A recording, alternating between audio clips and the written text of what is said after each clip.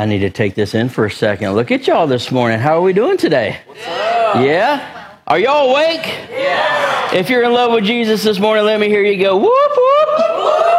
I love it. My people this morning, I'm ready to have some fun today. Welcome to Eastgate Church. Everybody watching online, thank you so much for tuning in. Remember to hit that like and share button so we can reach as many people as possible today. And you guys in-house too, feel free to share the live stream so that we can reach people with Jesus. It's an easy way to let people know the message that we're preaching. Amen? Yeah. Golly, this cold weather is crazy. I walked outside this morning and I was like, I don't know about that. I had to go get my coat on and be ready for today. My goodness gracious. But we're going to have fun today. You picked a great day to be in church. I hope that you are ready to have some fun today. I think I'm doing this right. There we go. I have a new tablet this morning. Check this out. Is this cool or what? Just the little things in life. I'm telling you, it's the little things in life. How many of you remember last week we talked about a missions project that we is carrying over from the first of the year to help a group in Guatemala?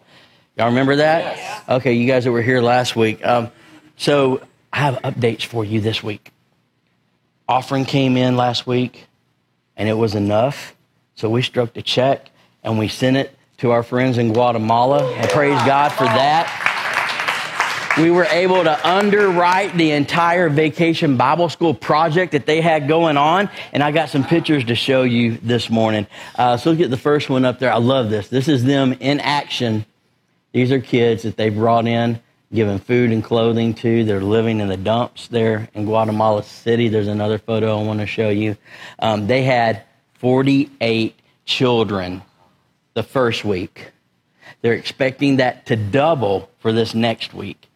So for the next 3 weeks now, they're going to be giving these kids Jesus. They're going to be giving them food. They're going to be giving them clothes. And I love it. I love it. From little bitty Douglasville, Georgia, we're making an impact throughout the world. Praise God for that. Amen. I love that. I love that. People are always like, I give to the church. I just don't know where the money goes. Well, here's where the money goes. It goes to helping kids like this.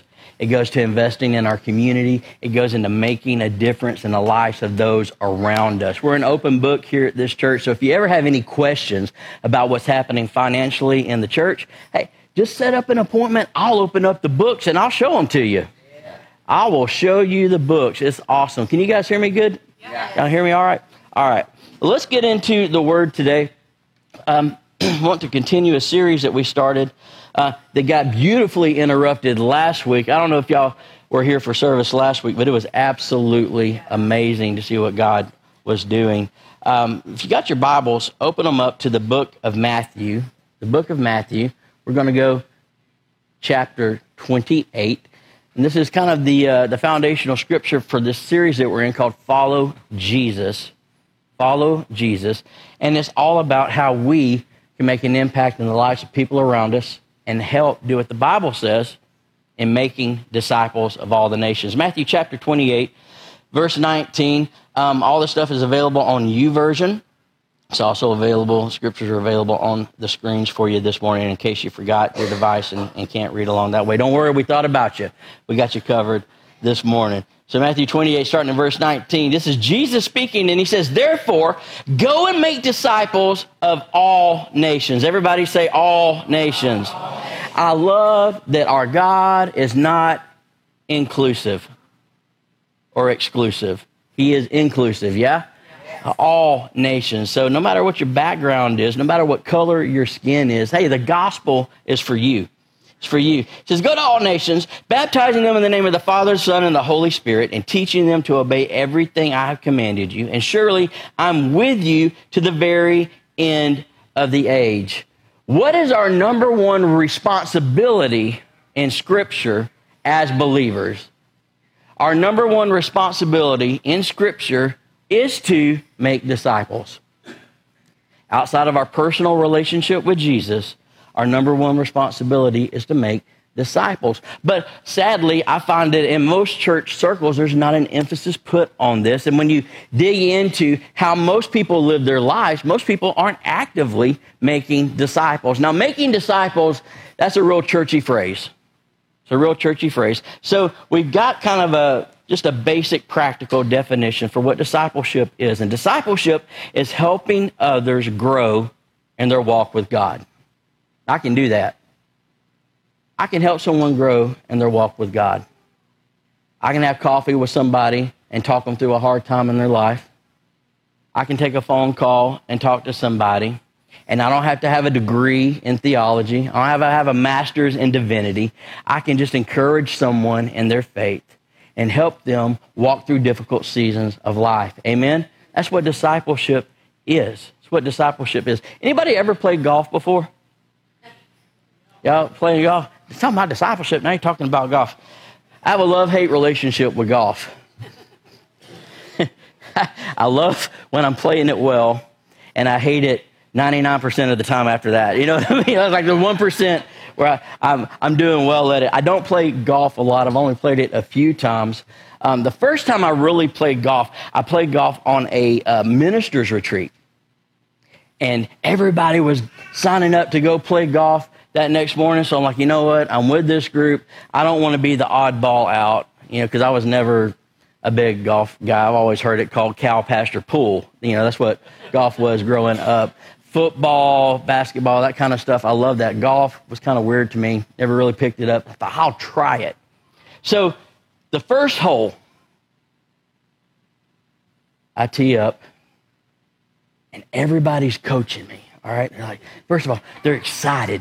You know how it is first time you do anything. Everybody's got a world of knowledge to drop on you, and it's too much to absorb, right? It's like, all right, you got to make sure get your stance is right, and you got to look at where the hole is, and they're telling me you got to make train tracks from between your feet and where the ball is, and the train tracks go to the hole, and that helps you keep lined up to make sure that your swing is going to be good. And listen, you got to make sure that your mechanics are right on the swing. It's all about the swing. It's all about the swing. And I'm hearing all this stuff, and I'm like, oh, my gosh. Everybody's giving me all this advice. And then when it was my time to get up and do my drive, everybody just kind of backed off and was watching like I was just going to magically put together all the advice that they gave me in that moment, So the pressure's on. I'm like, I can't screw this up.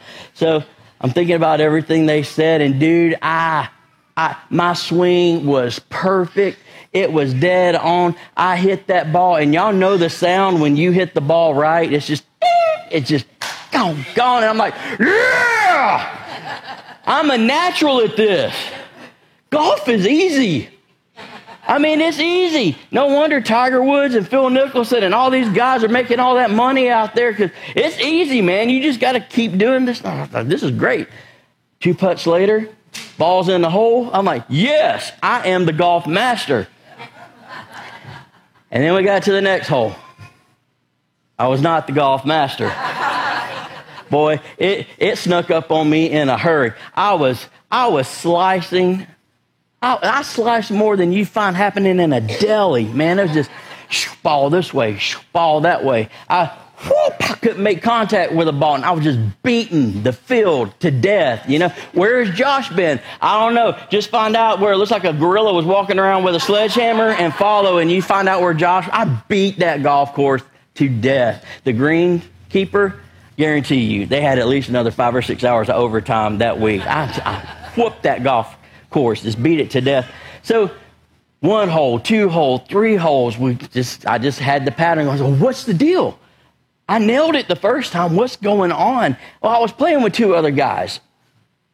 And about the 3rd hole, they figured out this guy is not good. Wasn't an accident. This guy isn't good.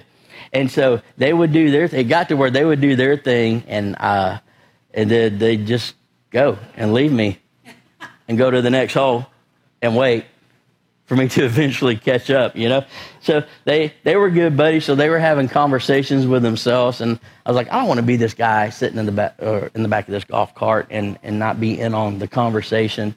And so I tried to interject conversation as we were going from hole to hole. And it was just like I was trying to pry bar my way into it. Come on, they were getting along really good, but I was just kind of the oddball out, which is not what I wanted. It became kind of awkward. They were telling jokes and having insides, your little stories and all that stuff, and I was just there. And they were playing pretty good, and I was just there. And they decided they wanted to go first because they didn't want to have to tee off after I had dug a crater, and so it got crazy awkward. I got so frustrated. About the 15th hole, 16th hole, I was just like, man, I hate golf. Golf is stupid. Golf is dumb. And then there's this part of me that's wired up to say, I'm going to practice golf every day for the rest of my life until I get this down. So I'm having this conversation with myself. But it wasn't fun. It was incredibly frustrating. Into the 18th hole, my score was like, let's just say it was over 100. Just over 100, less than 300. It's just, if we were playing basketball, I'd have killed them. I'd destroyed them, but that's not the goal in golf. And I was just so aggravated. And I was like, man, I just couldn't make contact with the ball. I was all over the place, man. Apparently, I need a lot of practice.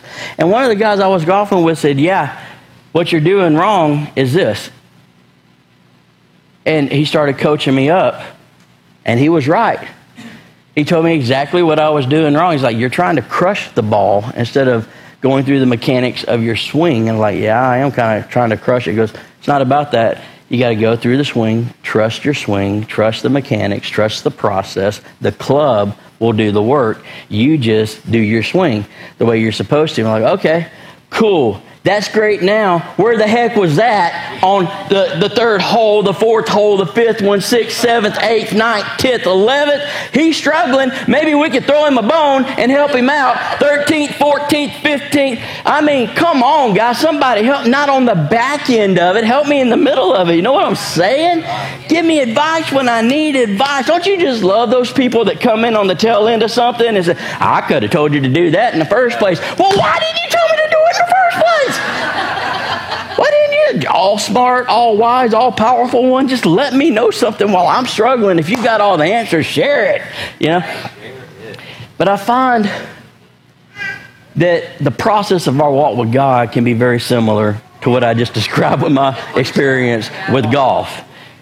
You get into it, and everybody's cheering, and everybody's helping in the beginning. Woo! Yeah! And you just give your heart to Jesus, and everybody's watching you on those first couple of steps, and ding, everything goes great. And then life starts to hit you, and the real world starts to smack you around a little bit. And too many times, we leave each other alone instead of rallying around each other and coaching each other up and sharing the truth that we need, encouraging one another on that third, fourth, fifth hole, on the 17th hole when people are just frustrated because ain't nothing working like it's supposed to be working. Somebody to come in and give the right advice, or to pray the right prayer, or to just read the right scripture at that right time in life. That is what discipleship looks like. It's what it looks like. Not watching somebody struggle and then they're at the end jumping in and judging and accusing. I can't stand that. I can't stand what religion does. Religion, it's almost like it roots for people to fail in their walk with God so that you can point out all the mistakes that they're making. Saying, look where you messed up there. Look where you messed up there. Look where you... Instead of getting in there where the rubber's meeting the road and saying, come on, I'm with you. How are we going to overcome this? How can we find victory? I know you're struggling right now. I know, you know what? I know that you don't want to come to church this week. I'm going to keep you accountable, and I'm going to encourage you in there. I know you're going through hell in your family right now, but I'm going to walk beside you through it all to the other side, because that's what the body of Christ does. We watch each other's backs. Amen? We watch each other's backs. So that's what discipleship is. In Matthew chapter 4, Jesus is just beginning to call his disciples. And it says Jesus is walking beside the Sea of Galilee. And he saw two brothers, Simon called Peter and his brother Andrew. They were casting the net in the lake. Jesus likes fishermen. I love that. Any fishermen in the house? Jesus likes you. I love it. He likes me. I love catching fish, man. They were casting that into the lake, for they were fishermen. Come follow me, Jesus said, and I will send you out to fish for people. That would have sounded weird to me, especially if I was a fisherman. What is he talking about? Are we going to walk through town with a net and just throw it on people and drag them over to, like, how does that look? Welcome to my mind. It is a scary, scary thing. So he just come follow me. I'll send you out to fish for people. And at once they left their nets and they followed him. They followed him. They walked with him. Discipleship in this day and age that Jesus was in was about doing life together. You would see students following the teacher or the rabbi. You would see people going around, and that Jesus did life with his disciples. The good days, the bad days, the hungry days, the not hungry days. Jesus did life with his disciples. He saw them at their best. He saw them at their worst. And he was always there. Discipleship is about doing life with each other. It's about having conversations. It's not so much about having church in your home. It's about having great conversations that point our family to Jesus. And encouraging our coworkers at work, lifting them up, and praying for them, for praying for one another, doing life together. Too often as Christians, we are guilty of putting ourselves on a spiritual island instead of staying connected with the body of believers. And too often, I think we try to do things on our own. And there's nothing wrong with trying to do things on your own with you and your relationship with God. But, you know, all those scriptures in the Bible that talks about how we're supposed to interact with one another and pray for one another and encourage one another and bear one another's burdens, that doesn't happen when we isolate ourselves. It only happens when we're together. Only happens when we're doing life together. It only happens when we are in a relationship of discipleship with one another in the body of Christ. Question for you. Who are you encouraging and who are you helping to grow spiritually today? Who are you helping to grow spiritually this week? And it can be just as easy as conversation over coffee or lunch, having people over to the house. I don't know how it works for you, but if you talk with me long enough, eventually I'm going to start talking about Jesus. Eventually I'm going to ask you how life is going. Eventually I'm going to ask you how I can pray with you. I'm going to start encouraging you. Why? Because it's wired in me. We need to become a church where we can really say that we want our ceiling to become somebody else's floor. Where our experiences and what we've gone through in life, the victories that we've won in our relationship with Jesus, become the encouragement and the tools that others need around us to go further in their walk with God. Instead of waiting until they get to the 18th hole and saying, yeah, you could have done this. Boy, I can tell you what I felt like doing to that person, and it wasn't hugging them and buying them dinner and saying thank you for all the great advice you just gave me. Could have used it earlier. Maybe there's some people around you that can use the experience that you have. Maybe you're just a conversation away from helping somebody grow spiritually. Now, I've got somebody to help me out today. So I thought talking about this stuff and preaching about it is one thing, but I wanted to be able to model for you what just a simple conversation with somebody about what's going on in their walk with God would look like. And at the same time, I wanted to help answer some of the common questions that people are going to have in their walk with God, and maybe people have that are a million miles away from a relationship with Jesus, because we were all there at one point, yeah? And maybe you're here today and that's you, and I'm going to tell you, you're in the right place today. You're in the right place today, and we hope you feel welcome and you feel at home here, because we love you.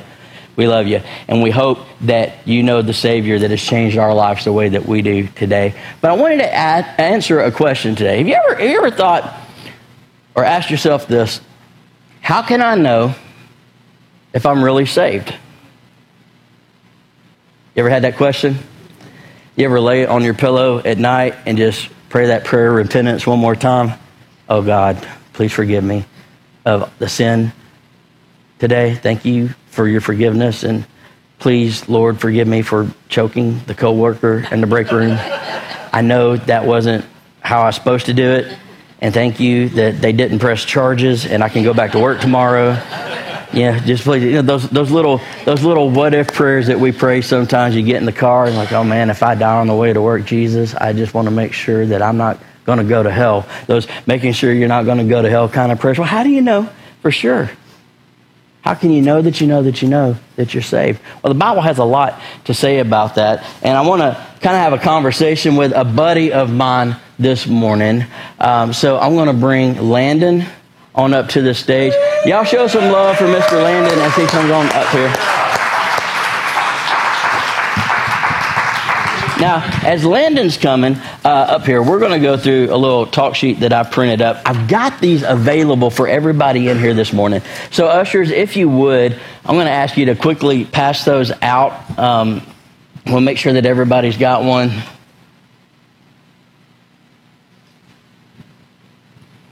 You guys watching online, sorry. Should have been here. Should have been here. Should have been. I'm kidding.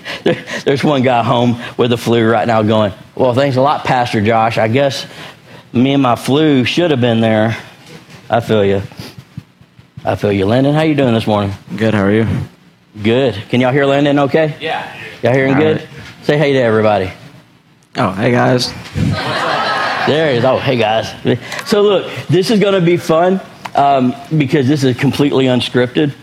So me and him didn't strategize or plan any of this stuff out. We're just going to be having a real conversation up here today, talking through how we can know that we're really saved, what the Bible says about that, because this is something that comes up quite a bit. Are you nervous? Very. Very? Hey, don't be. You're good. I'll tell you a secret. Every Sunday I get a little bit nervous too. I get a little bit nervous. But here's what I've learned. Nobody can be you better than you. So just be yourself, bro. Just be yourself and you're good. So we got his back this morning? Yeah. All right. So I know it's going to be hard because Pastor Jeremy's on the front row, but forget about everybody in here, man. And we're going to have a great conversation. Do you like sports? Yeah, I would say so. Okay, you like college football? That's what I told you, Pastor Jeremy. Hey, but I don't want to have to preach on unity, so we have to calm it down. I am surprised the dog fans didn't go nuts, for sure. So who's your favorite team? I would say Georgia Bulldogs. Georgia Bulldogs. Man, listen. What is the deal with y'all? Some of y'all, look, some of y'all went through all of worship and y'all were just start talking about football. Y'all, go Dogs! Go Dogs! Y'all need Jesus. Oh, y'all dog fans. Need some Jesus. Well, man, let's have a little conversation. Everybody got a little talk sheet this morning? Yes. All right, so you guys follow along with it as we're walking through this, and we'll have some fun for a little bit today. Let me read this little scripture at the top. 1 John 5:13. It says, I write these things to you who believe in the name of the Son of God, so that you may know that you have eternal life. I love that. Did you know, there's deeper meanings to some of these words in Scripture. And we'll talk about that next week. So any of y'all ever wondered how you can read your Bible and it actually makes sense to you? Tell the truth now. Yeah. You know what I mean? I've had those seasons where I early on where I read the Bible and it was just like I was reading a different language. I just couldn't get into it, you know. So next week we're going to have a conversation about that. It's going to be amazing. But there's just depth in the Word of God, and sometimes these little words that you see have multiple meanings because the Bible was originally written in a different language than we use today. What we've got now are translations of that original Greek or Hebrew or Aramaic. When they use those words, a lot of times those words had multiple meanings. So like the word know got a couple of meanings. It could be a continual revelation process where you're learning a little bit as you go. And it also means just like just a boom, aha kind of moment. Just, I get it now. I know this. I know it. Well, that's what this is talking about. First John's talking about how we can know that you have eternal life. Because I found in conversation with people, a lot of people struggle with this, man. A lot of people struggle with it. Like, how far does the grace of God go? If I got busted speeding, does that mean I've got to go up front and repent in church because I might go to hell? You know, I've been in churches where they make you feel like that. You know, so I found that it's better to go to the Bible and look at what the Bible says and just go with that versus somebody else's opinion. And that's what we're going to do today. So this whole salvation thing, this whole Jesus being your Lord and Savior so that you get to go to heaven instead of going to hell and having to face that judgment is a big deal, man. It's a huge deal. Do you remember when you got saved? Yes. 'Cause it was at youth camp, right? Yes, sir. This year. Youth camp this year, Landon gave his heart to Jesus. How awesome is that? I love that, man. You just never know what God's going to do. So I encourage you, if you've got a student age kid, get them to one conference. Yeah. God is going to rock their world at one conference. I'm just telling you, it's going to be amazing. You going to one conference? No, I'm not. What? I have other plans. Boo, no, you don't. You're going to one conference. We're going to change that. But tell me about when you got saved. What was it like? It was a huge relief because I felt extremely lighter after it. And Yep. I was like a huge weight lifted off of my shoulders. It was crazy. Yeah. So when whoever was preaching, when they were talking, you kind of felt like, I don't know, you feel convicted about some stuff in your life? Kind of felt like you needed Jesus to do some stuff in you, huh? Yeah. Yeah. I would say so, yeah. Yeah. That's how it worked with me, man, because I grew up in and out of church, you know, and I'm telling you, when I really rededicated my life to God and really, really got saved, it was kind of similar. Y'all ever had that feeling like when you're swimming underwater and you've been underwater just a little bit too long and your lungs are kind of burning a little bit and you're just trying to get to the surface, you know, so you can get that gasp of air? That's what it felt like when I got saved. It was like I broke through that water, and that breath I was taking, it was like I was breathing for the very first time. It's just that desperation, and it was just like, now I got it. Now I feel it, and I felt kind of light, like you were talking about, kind of free.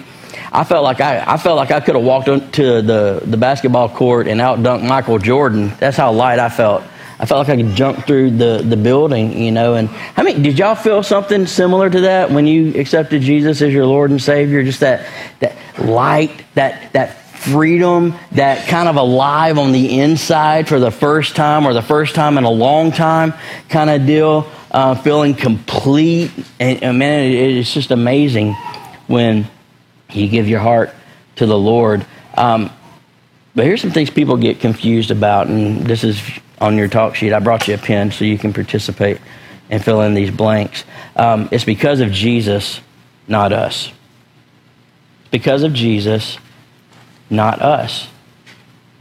A lot of times people get that confused, and like they'll come to church and they'll think it's about being a good person or doing things right.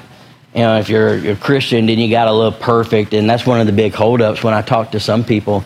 There's holdups there because, like, I'm not ready to give my life to Jesus. I need to fix some things first. It don't work that way. You know, Jesus fixes the stuff that we need fixed. You know, if we could fix it ourselves, he wouldn't have had to die on the cross. Well, Ephesians chapter 2 kind of lets us know that it's all about Jesus and not about us. I don't know if you ever read the Bible a lot, but Ephesians is a good one to read, especially chapter 2, like verse 8 and 9 that we're going to read. It says, God saved you by his grace when you believed. And you can't take credit for this. I love how that's worded. You can't take credit for it. It's a gift from God. Salvation is not a reward for the good things we've done, so none of us can boast about it. And it's not about what we do. It's about what Jesus did on the cross. It's about what he did on the cross. It's about what he did on the cross. Sometimes we put too much pressure on ourselves. Let Jesus do his work in us, and it'll bring about the change that we're trying to make happen in our lives every time. In Romans chapter 10, it kind of walks through this process of salvation. Like at the end of every service, just about here, we'll give people an opportunity to pray, and we'll tell them, to confess Jesus. We'll talk about believing in their heart and all of that stuff. I don't know if the guy did that at the service you gave your heart to Jesus at, but here's the scripture we base all that off of in Romans 10, 9 through 10. It says, if you declare with your mouth Jesus is Lord and believe in your heart that God raised him from the dead, you will be saved. Now, declaring with your mouth that Jesus is Lord is a whole lot more than just saying it. You know what I mean? The implication there is that you letting everybody know that Jesus just isn't Lord, he's my Lord. He's not just a Savior, he's my Savior. You know what I mean? So I'm letting everybody know about what he's done on the inside. So you believe in your heart and you declare with your mouth. For it's with your heart that you believe and are justified, and it's with your mouth that you profess your faith and are saved. Man, it's about a lifestyle. It's not about going to church every week. It's about having a relationship with Jesus where he's really Lord and Savior of your life. So if you ask questions sometimes, okay, well, how do I know that I'm saved? You ever ask yourself that? Yeah. How do you know? Well, first of all, if you've confessed and believed and accepted Jesus as your Lord and Savior in your heart, that's a good start. Now, if you hadn't done that, you might be in trouble. So here's another way that we can know that we're saved, and this gets talked about some in church, but I hate churchy phrases because it leaves so much to assume, and I always believe that the Word of God is practical and easy to follow. You ever heard people say stuff in church and you wondered what the heck they were talking about? Yeah. Yeah.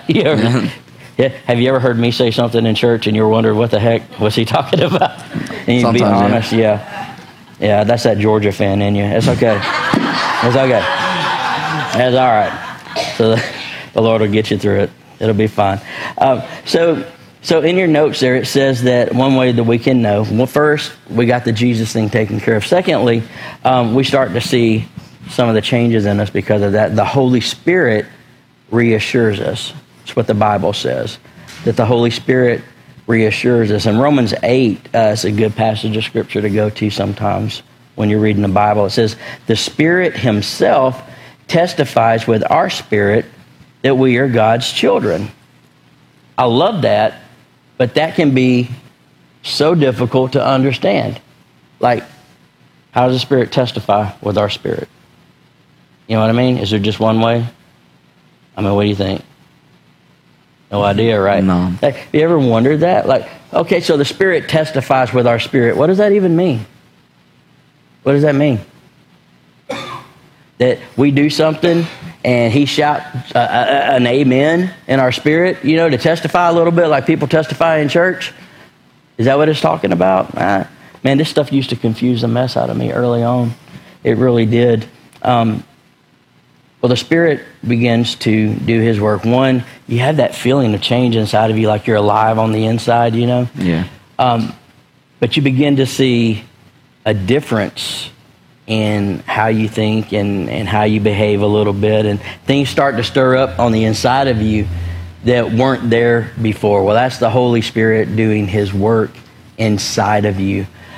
If you've accepted Jesus as your Lord and Savior, I can guarantee you the Holy Spirit has started doing some work on the inside of you. Things begin to change. Things begin to change. They're in your notes. They begin to change. You see things a little bit differently.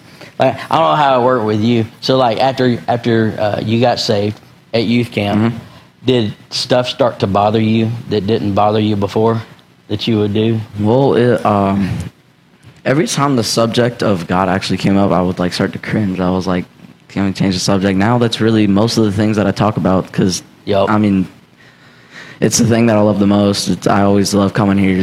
I'm really comfortable coming here, and it really changed my mindset. I love it.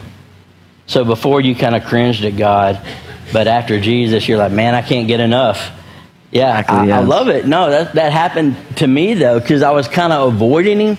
I didn't know that the need was there. And, man, once Jesus clicks that light on, things begin to change. There's a desire to know Jesus, to follow Jesus, and more importantly, there's a desire to submit to Jesus. It all becomes about Jesus. So I would say, if you're here this morning and you have a sincere desire to know Jesus, like you were just talking about, if you have a sincere desire to follow Jesus, follow his example, and then submit to him when he puts his fingers on areas of your life or is calling you to do something specific with your life, those are all evidences of a born-again life. You begin to see a change on the inside. That new nature the Bible talks about, all those in Christ are a new creation. The old is gone, the new has come. Things begin to change, man. You feel alive on the inside like you didn't before. And it's just your desire to be in the house of God and around believers kind of goes through the roof. And, did things start to change like behavior-wise for you? Oh, yeah. Yeah, big time, huh? Yeah. So I noticed that you begin to get a compassion for others. Like, dude, I was so hard-hearted, it was ridiculous. It was ridiculous. But after Jesus, I began to develop compassion for people. I was so foreign to me. I didn't know what to do with it at first. I would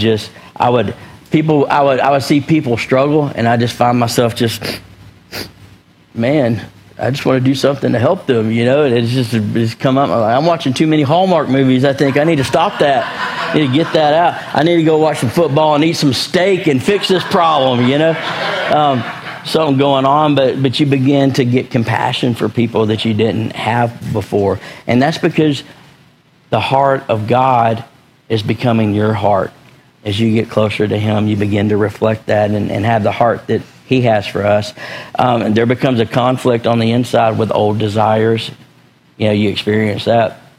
Yeah. Yeah. So like the stuff that you used to want to do, now this Holy Spirit guy is inside of you, and it's just not like it used to be. Yeah, it's not the same. There's like a little conviction there.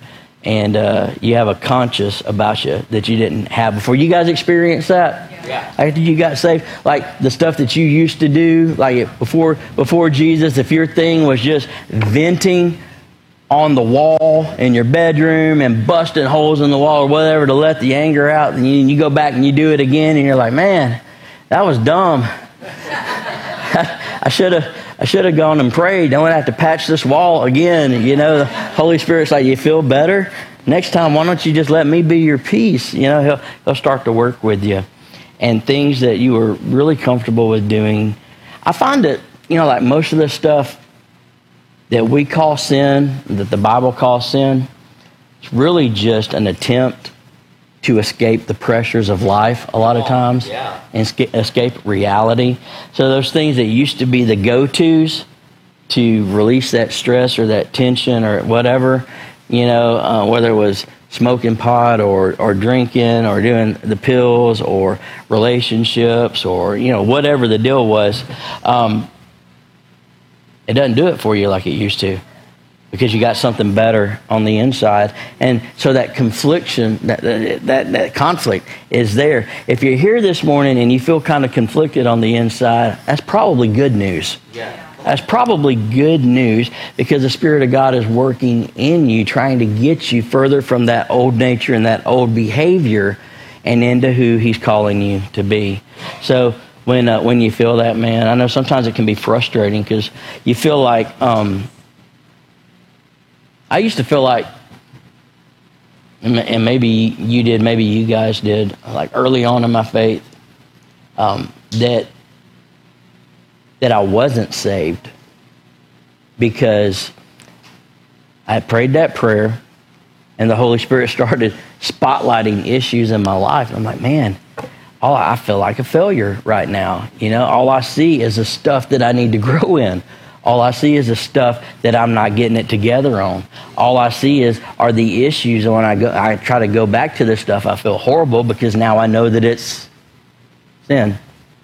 So you're developing a new process of behavior. Let me encourage you. If that's you, take a deep breath and just trust God's process of growth inside of you. Okay? If you are feeling conviction over an area of life and it's making you feel uneasy, that's a good thing. That's a good thing early on. That's the Holy Spirit doing His work and showing you where you can grow, where you can mature, and where you can get closer to God. It doesn't mean that you're a failure. It doesn't mean that you're a failure.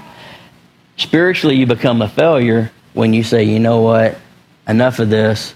I'm just going to go back and do my own thing because this isn't working out. Let me encourage you. Don't tap out and walk away because you feel awkward. You feel awkward because you are divorcing yourself from that old nature and that old habit and those old patterns, okay? So let the grace of God cover you and let the grace of God grow you into who God's called you to be. But don't feel frustrated over that. I get a little bit excited because the Holy Spirit's showing me an area that I can grow in, that I can improve in. And it's good when He shows you. Amen? It's good when He shows you. Did you feel like that? I know you said he was kind of pointing some stuff out to you. Did you get frustrated a little bit with yourself? Yeah, a little bit, yeah. Yeah. Most people do, but they don't talk about it. They just come in and sing real loud in church.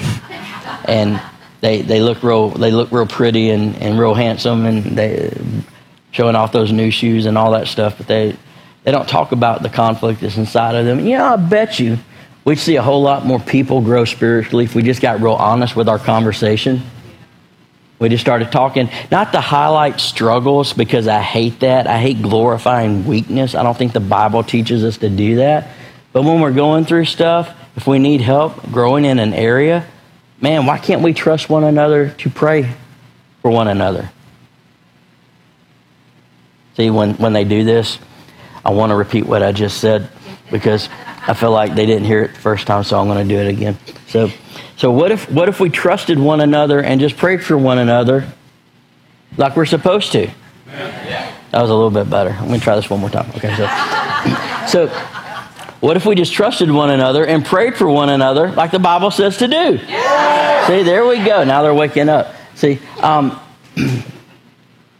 the trick the devil tries to use in this process is that when we're starting to feel that conflict and when the Holy Spirit's kind of convicting, what he wants to do is come in and try to condemn and talk you into thinking that you're the failure that's never going to get it right or never going to get it together. You're always going to have these issues. You're never going to be as perfect as those pretty people at church. You know, you're always going to struggle with this. You're always going to wrestle with this. Tell him to shut up. Okay? Tell him to shut up. And you do what the Word of God says. Don't let him lie to you. Because you're feeling that conflict, that describes perfectly what Paul was talking about in Romans chapter 6 and in Romans chapter 7, where he's like, man, I know the good I need to do, but every time I try to do that good, I jack it up because there's sin inside of me that I'm processing through and all of this stuff. And finally, he lands on the ground that God's working in him. God can see him through, and God can grow him into the person that he's calling him to be. And I love that the Bible speaks to that because that's where people are in real life. So there's a conflict that starts up on the inside of you. And another thing that you'll notice is that your behavior will change to line up with Scripture. And it almost naturally happens as God is working on the inside of you. The trap is to try to grab the reins of your salvation and work it out without tag teaming with the Holy Spirit. And that's where a lot of the frustration comes. Your behavior will start to change and line up with Scripture. So that's some practical stuff. So when the Spirit's testifying with you, you'll begin to see a desire to know Jesus, follow Jesus, submit to Jesus. Change is going to start happening on the inside as that new nature begins to emerge in you. You're going to start seeing that you've got compassion for people that you didn't have before because you're capturing the heart of God. There's going to get to be a conflict inside of you as you're sorting through all the stuff that you used to do and growing into who God is calling you to be. And that stuff is natural, but you'll begin to see that your behavior is going to change the closer you get to God the more like God you will become. And you'll see all of that stuff begin to line up with Scripture. Those are some key points to look at. How do you know you're saved? Well, you look at the fruit. You look at the fruit. If you can see the evidence of growth and change in your life, those are great indicators. Okay? And if you're feeling conflict on stuff, it's a great indicator. The big question is that a lot of people ask is, how do I know if my salvation is in trouble? You ever had that question? I used to ask it a lot.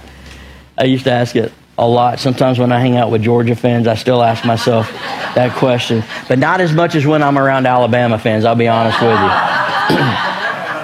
God, I know you said to love all people, but if I hear Roll Tide one more time, I think I might. But this church talks about football. Yeah, we do. This is great. How do you know it's in trouble? Well, here's how you know. All right. These are just practical steps from the Bible. How do you know if your salvation's in trouble? Number one, you've never accepted Jesus as Lord and Savior. Okay? If you've never done that, your salvation is in trouble. So you're good. You're good as long as you keep growing closer to Him. You know, a lot of people think going to church is going to get it done. Going to church doesn't get it done. You know the old saying, you don't become a hamburger when you go to McDonald's. Yeah. You don't become a Christian just because you go to a church. Exactly. Yeah. That saying is forever old, but it's so true. You know, coming to church doesn't make you a Christian, but being in church is incredibly important to your spiritual walk. I'll say that. So if you've never accepted Jesus, you're in trouble. Another indicator, you don't have a growing relationship with Jesus, you might be in trouble. You might be in trouble. One prayer that you prayed 20 years ago is not a relationship with God. And when you look in Scripture, relationship is key. Relationship is key. Not religion, not some ritual that you walk through or go through, not showing up to church. Do you have a real relationship with Jesus?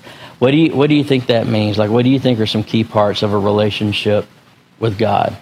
Well, a key part in a relationship with God is like, I can't really think of any. Probably praying a little bit, spending time with Him. Yeah. Talking to Him. And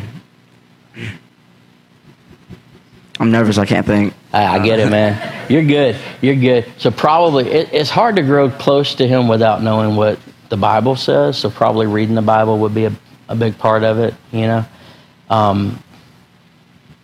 Time in prayer, personally, though, I think is huge, building that relationship with Him. If I saw my wife once a week for an hour, I wouldn't have much of a relationship with her, would I? You know what I mean?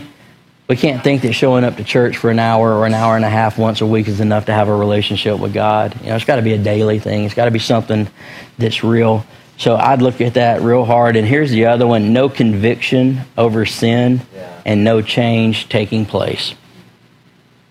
And this is the big one in the church, particularly. So sometimes we trick ourselves into thinking we're okay with God, and we're not okay with God. Because, listen, if there's no conviction over sin in your life, who does that mean is not present in your heart?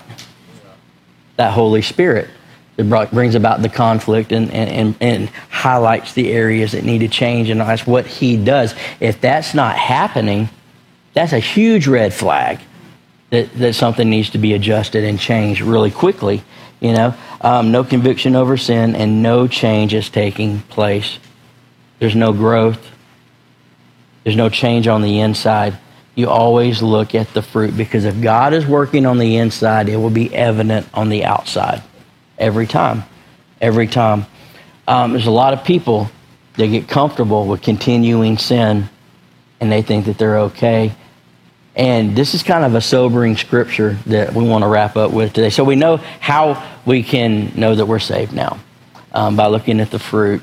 And then we can also know how we can know that we aren't in right standing with God, by looking at the fruit in our lives. And it's not that we're trying to do something to earn right standing with Him.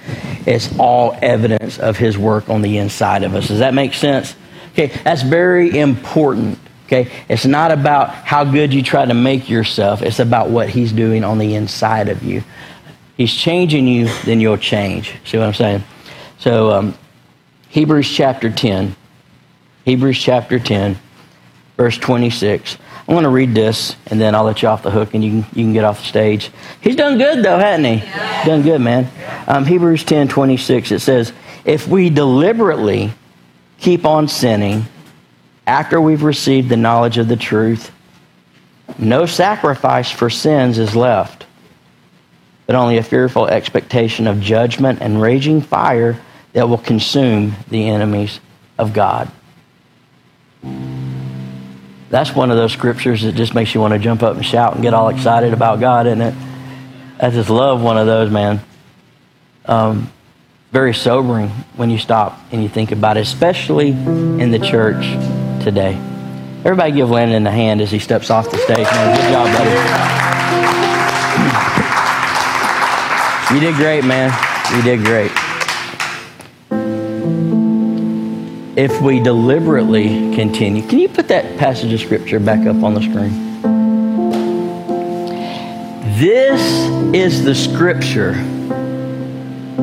that pastors all across this country are scared to death to bring up in church. Now, I know we have a lot of people in our church from different church backgrounds. We got people in here that used to be Presbyterian, Episcopalian. We've got people in here that came from Baptist backgrounds, non-denominational backgrounds, heavy Pentecostal backgrounds, like the crazy Pentecostal backgrounds, you know what I'm saying? And then we've got people that I mean, just it's like a melting pot of backgrounds in churches, and I love that because we're together as one body of believers in here. It's great. Sometimes we get taught things in error, though. There's a false doctrine out there that teaches that once you are saved in Christ, that you are always saved and you cannot lose your salvation. That's only partially true. It all depends on your relationship with Him. You understand? Having a relationship with Jesus and making a mistake is one thing.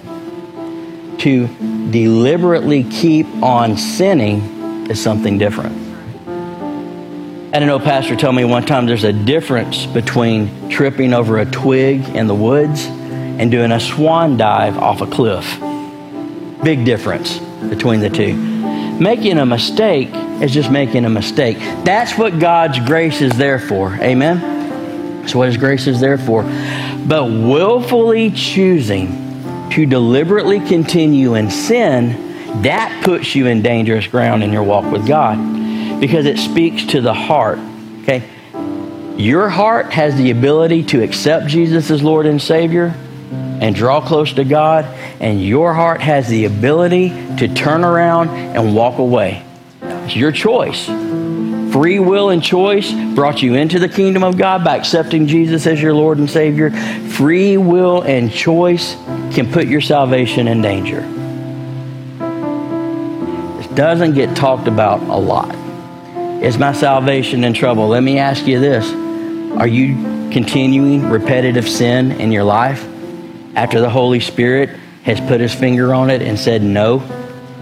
See, that's a moment of choice and a moment of decision. And you either continue to grow close to God or you choose to hold on to that pattern and slowly drift away. This is what I know about your walk with God. When you stop growing close to Him, you begin to drift away from Him. There's really not much middle ground there. Pastors are afraid to get up. You need to understand, I'm your pastor. Okay? I am not a hireling. I'm your pastor. I don't make decisions on what I preach based on how many people are in the seats. I make decisions on what is preached because of what the Spirit of God lays on my heart and the truth of the Word of God without apology every time. So if you're here, it's funny, we used to have a homosexual couple that would come to the church. Our church is open to anybody. Anybody can come and hear the message. We love people like Jesus loved people. When we do outreaches, we don't pick and choose, man. We share the love of Jesus with everybody. Everybody, every service, everyone's welcome to come in. We've had atheists in our service, homosexuals in our service. We had an atheist that just recently gave his heart to Jesus in one of our services. How awesome is that? That's what it's all about. That's what it's all about. So this couple was in a service and just preaching and sharing and preaching and sharing. And I say, our church is open to all people. And I began to list out different groups of people. And I said, you know, I usually say it doesn't matter what your political belief is. We can all sit under the cross of Jesus and grow close to him. Politics, color, your sexual preference, our doors are open to everybody. And then I usually say even Georgia and Alabama fans can come in here as evidence and get saved and all that. Well, I said homosexuals are welcome to come in here. And then I said we don't condone the lifestyle, because the Word of God does not condone the lifestyle. But they are welcome. You're welcome to come in here and receive the love of Jesus without judgment or somebody looking weird at you, you know. But because I said we don't condone the lifestyle, they got ruffled, because you see, I was highlighting their sin. You can talk about sin in broad strokes, but when you start to get very specific, people start losing their minds. And so they said, well, you pointed us out. I didn't point you out. I made a statement about the Word of God. Well, you could have talked about sexual sin in general. It's no different from people committing adultery or people looking at porn or people doing ABC and XYZ. And you know what? That's true. That's true. But you're still doing it. And they get mad at me. It's funny. So they went to another church, and they'll be there right about until the pastor says, the Bible says homosexuality is a sin. And then they'll go to another church instead of confronting the sin. This is what we don't want to happen in our lives, okay? So listen, I'm your pastor. I love you. I love you. You've seen my track record. You've seen how I've served you. You've heard what I've preached. And I'm here to tell you, if you have repetitive sin in your life, you're in danger. You need to stop it. You need to get it right. Okay? Can I get specific with some stuff? All right? Listen, if you're here this morning and you're still looking at porn and the Holy Spirit's been convicting you and you're still going to it as your escape, listen, you're putting yourself in danger. All right? If you're here this morning and you're cheating on your spouse in an extramarital relationship, you need to end it. You need to end it. All right? If you're here this morning and you're living with somebody, unmarried, and you're sexually active, that's sin. The Bible calls that sin. Okay? And to choose to willfully do it after you know you've come into the knowledge of the truth, the Bible says you're starting to get to the place where if you keep doing that and ignoring what the Word of God says, to him who knows the good he should do, it doesn't do it, to that person, it is sin. You are putting yourself in danger. And I love you enough to tell you, you need to change. I love you enough to tell you it needs to stop. I love you enough to tell you that you can step out in the freedom that Jesus has given you and not go back to that lifestyle. You understand? When the Holy Spirit says don't go to the pills, when he says don't go to the bottle, when he says stop it. Stop it. When we choose to continue it, we put ourselves in dangerous ground spiritually. Everybody say, I love you, Pastor. All right. I don't want any crazy meetings. I don't want any emails. You guys watching online, I love you.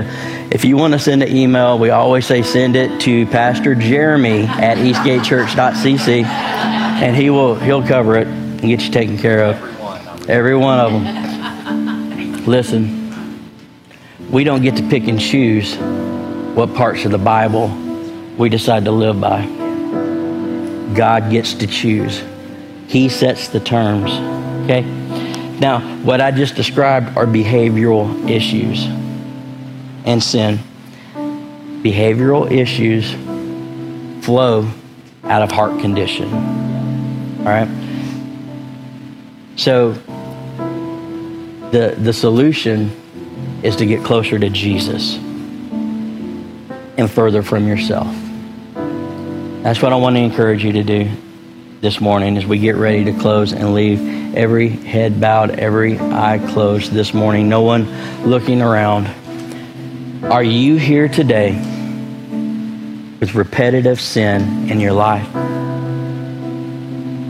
Pastor Josh, you don't understand. If I make a change in that, it's going to affect other people. And yeah, I hope it does affect other people as they see the change in you, and that points them to Jesus.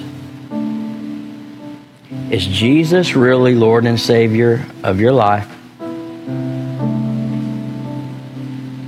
Or is this just something convenient that you do on Sundays?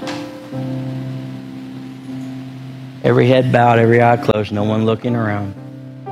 Are you here this morning and you need to get some stuff right with God? Is there repetitive sin that needs to be dealt with? When I count to 3, if that's you, I want you to lift your eyes and I want you to look at me. I don't have to drag this out any further. I think the Holy Spirit has been dealing with you since you got here this morning. It needs to end. It needs to end. We need to let His grace cover it. We need to let restoration take place.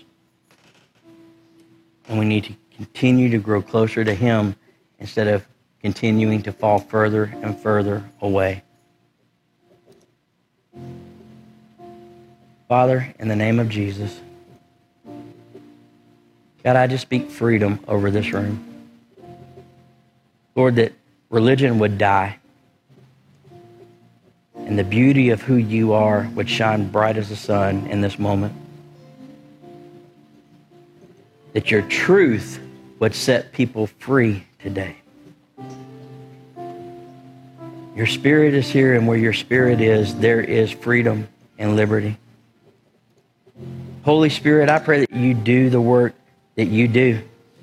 Bring conviction so that change can take place. This isn't about fixing our life to be right. It's about changing to please the heart of our Savior. And we change as He changes us. So Lord, if there are people here today with issues of repetitive sin that have slipped into a pattern of self-deception and have been lulled to sleep by the enemy, or opinion, or preference, God, I pray that you wake us up in this moment. If that's you, when I count to 3, I want you to lift your eyes up and look at me. We need to get this right today. Here we go. Every head bowed, every eye closed. If this is you, lift your eyes and look at me. Here we go. 1, 2, 3. Lift them up and look at me. I see yours. I see yours. I see yours. Praise God. Praise God. Once you lift them up, you can put them back down. I'm going to stay on this for just a little bit longer. You know who you are. You know who you are. Let's get it right with God. Just a little bit longer. I see yours. Praise God. I love what's happening. Now let's all stand this morning as we get ready to close. Isn't God awesome? God is just awesome. We had a good group of people that lifted up their eyes. I want to pray over you, pray with you this morning. I want you guys to repeat this prayer after me. Can we do that?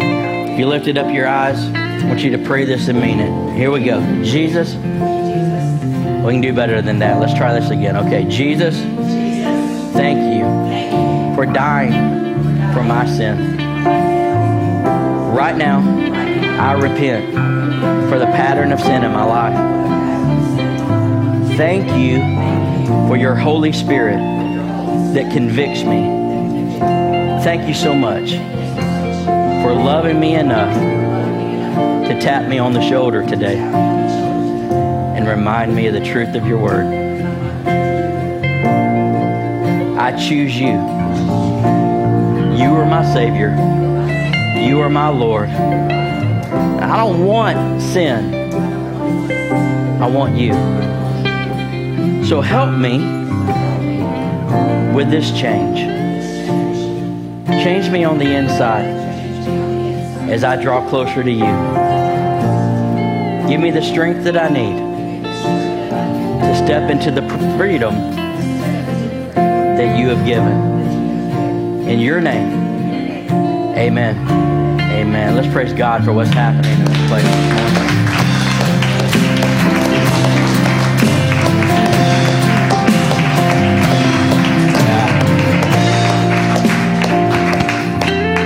We serve a big God, don't we? We serve a big, big God. I'm so excited when I think about what the Lord is doing in us and in this church. Was this good stuff today? Did it encourage you a little bit? Did it help you out?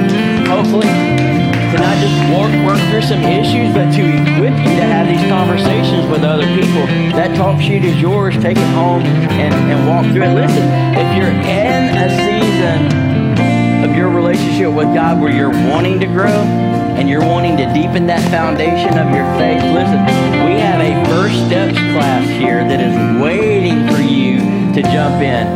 Everybody know Emily Rasco? Emily's right here waving her hand. Hey, listen, if you want to take it another step in your walk with God and grow a little bit more, get with Emily and get the information on the First Steps class. It'll be life-changing. It's great stuff. It's down to earth. It's very practical. I can't wait for next week when we dive into studying the Word of God. It's going to be a game changer for a lot of us, I believe. Let me pray over you. Let's get out of here. Put this stuff into practice. Amen. Oh, let me share one more thing with you before we get out of here. So tomorrow, I'm going to hop in a vehicle with some people. We're going to go to Macon, Georgia, to the resource center set up by the Assemblies of God. And we're going to load the church trailer full of food and supplies for Thanksgiving dinners. Okay, listen to this. We're partnering with the Nichols Center to help make the Thanksgiving outreach happen in conjunction with the court system in the area. Listen to this. We're going to help feed 100 people Thanksgiving dinners. Isn't that awesome? That is awesome. I love it. And the next couple of weeks, we're partnering with the Pantry, a local food outreach here.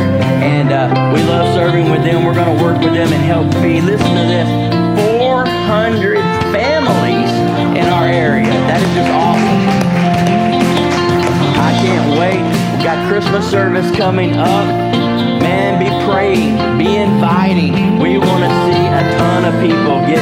What a better way. Is there a better way to celebrate Jesus' birthday than seeing a ton of people come to Jesus at a Christmas service? That is just going to be awesome. Can't wait for that. So all these things are coming, so be in prayer. Our church is busy. And that means we're being effective, though, too. All right, I love you. Let's get out of here. Father, thank you for who you are, for what you've done today. God, I thank you for your grace and your mercy that you extend towards us. Let us walk out of here and live this out. Somebody's counting on us. Somebody's counting on us to share you with them. God, let our eyes be open to see those opportunities. We give you praise in Jesus' name.